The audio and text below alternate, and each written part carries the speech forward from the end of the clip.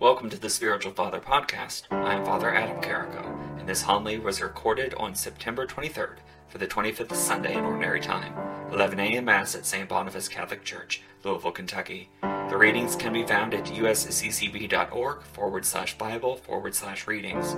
There you will also find links to listen to the readings and watch video reflections on the readings. I encourage you to check those out. Thank you for listening. Enjoy.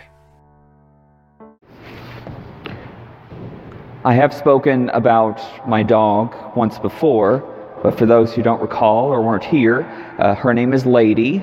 Her full name is Our Lady of the Rectory, but we just call her Lady. So Our Lady of the Rectory. It's supposed to be funny.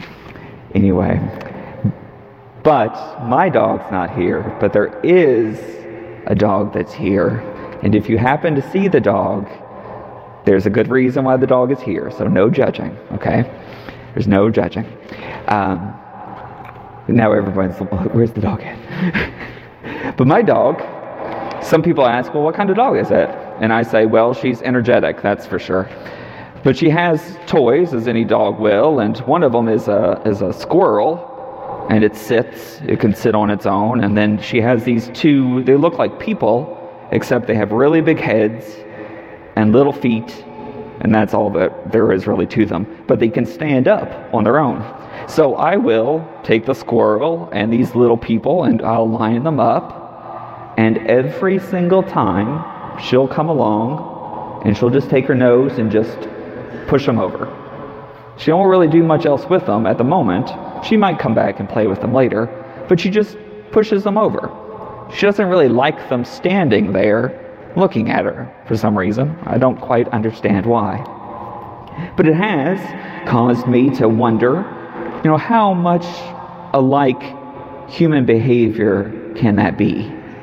When we see something standing on its own, something that perhaps causes us a bit of insecurity, a bit of consternation, a bit of doubt perhaps, we want to push it over. We don't like that feeling of being uncomfortable. We don't like having something kind of cause us to recognize our own deficiencies, so instead we attack it. We put it down. In many ways, that's what we're hearing about in our first reading, the Book of Wisdom, that the righteous man is attacked, is insulted, is kind of put in a corner by the wicked. The wicked see the righteous man, and the righteous man causes the wicked to recognize who they are. They're wicked. And their response is not to say, well, maybe I could be more like the righteous man.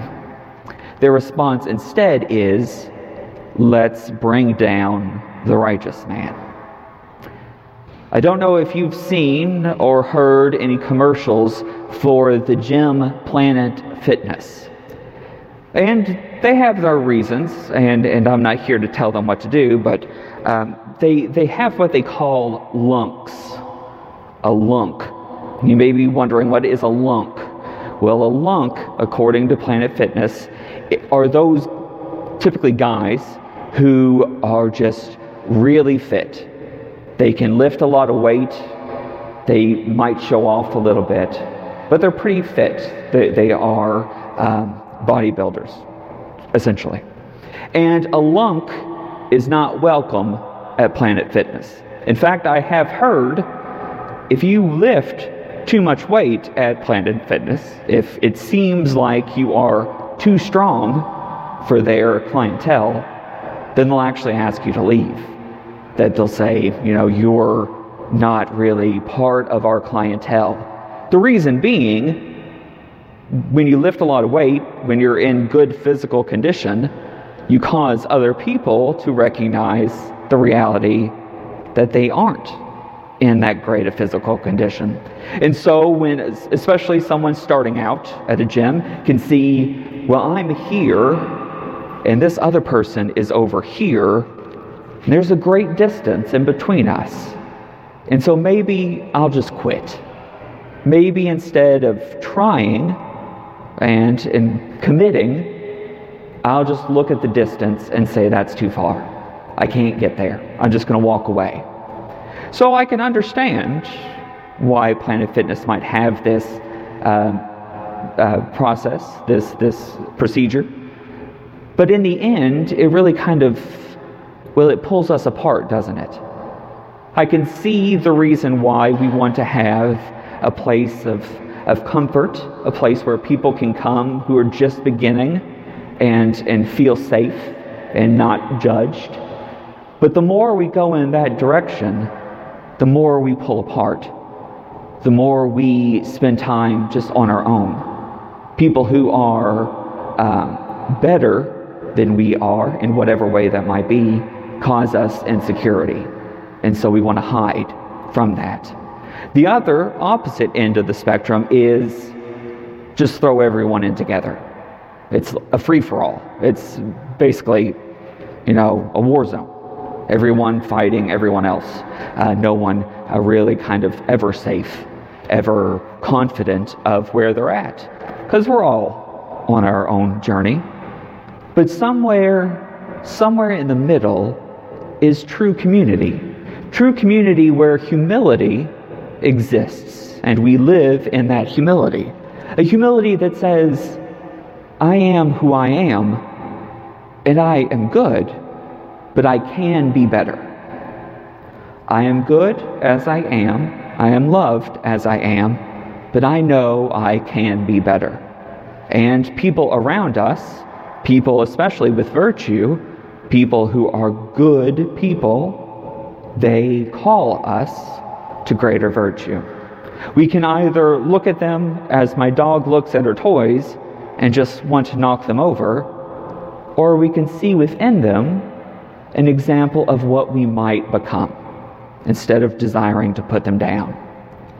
The disciples in our gospel today, they're walking along with Jesus. And instead of trying to figure out what it was that he had told them about his death and resurrection, they were scared. They didn't want to ask that question.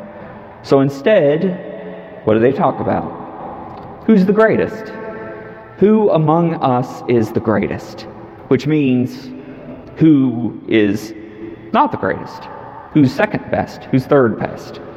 And as they're having this conversation, they miss the mark completely.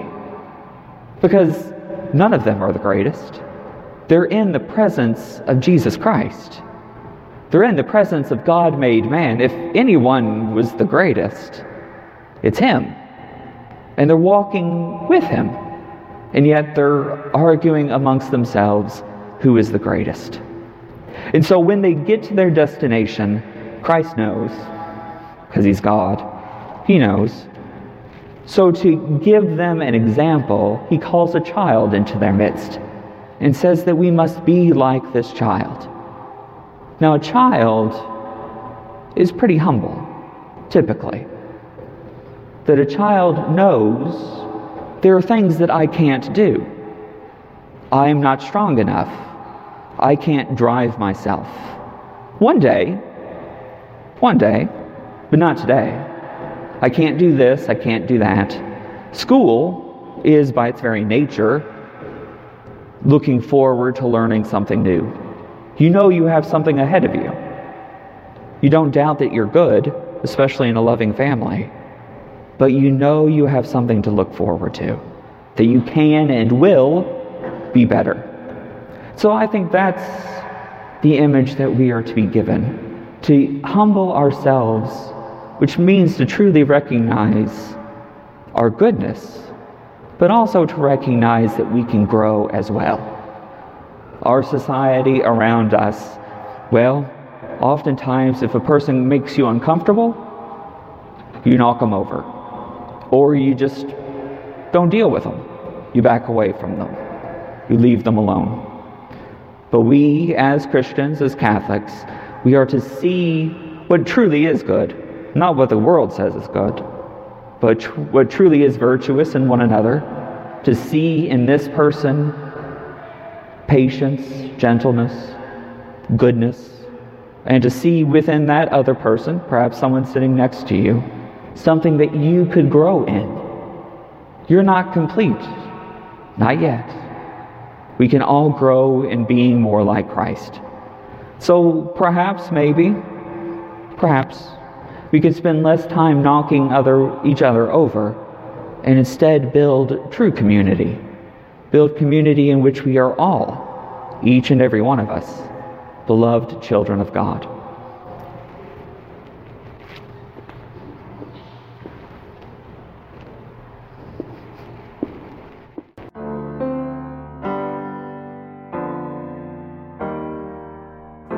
I hope you have enjoyed this homily and have gained something from it. For more from Spiritual Father, please visit spiritualfather.org, where you will find other homilies, blog articles, social media posts, as well as links to various projects. Thank you for the support. May our Lord and Savior bless you this day and every day to come.